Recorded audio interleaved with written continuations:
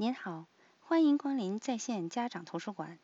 在这里，我们的目的是为您的育儿之旅提供实用的小贴士。欲了解更多家长播客、内情通报课程和其他育儿资源，请访问 FamilyEdCenter.org 及 FamilyEdCenter.org。本篇提示由 Hope 24/7提供。欲了解更多信息，请访问 www.hope247.ca 或致电905-792-0821，或致电免费电话1800-810-0180。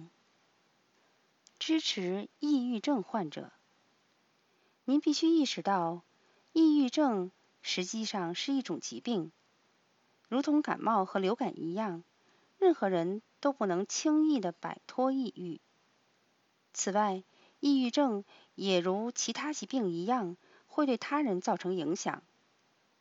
即使生活优越、很少有烦心事的人，也有可能患上抑郁症。向他人伸出援助之手。大部分抑郁症患者会选择自我孤立，并经常与家人朋友失联。你不能强迫他人接受你的帮助，但你可以成为他们求助人选之一。定期拜访他们，邀请他们谈话，并再次强调你可以提供援助。静静地倾听他们说话也是一种帮助。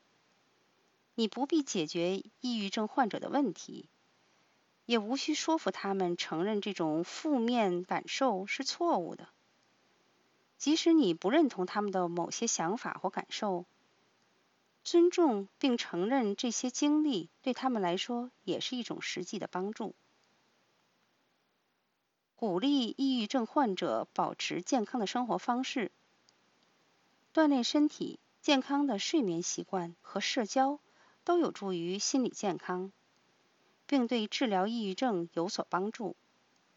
通过鼓励、陪伴或积极的建议来帮助抑郁症患者。建议抑郁症患者寻求专业帮助。心理健康咨询和药物对治疗抑郁症也很有效。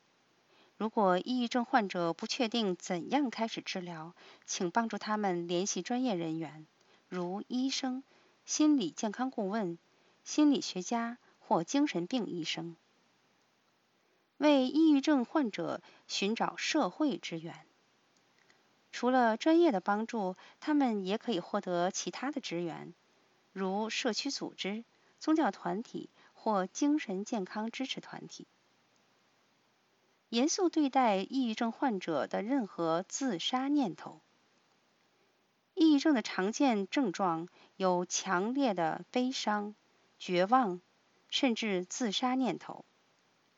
如果你觉得某人有自杀危险，请立即拨打911，待患者去急诊时，或拨打1800-273-8255防止自杀热线，获得全天候免费而且保密的支援。腾出时间关爱自己。帮助抑郁症患者可能会令你沮丧、疲惫和情绪低落。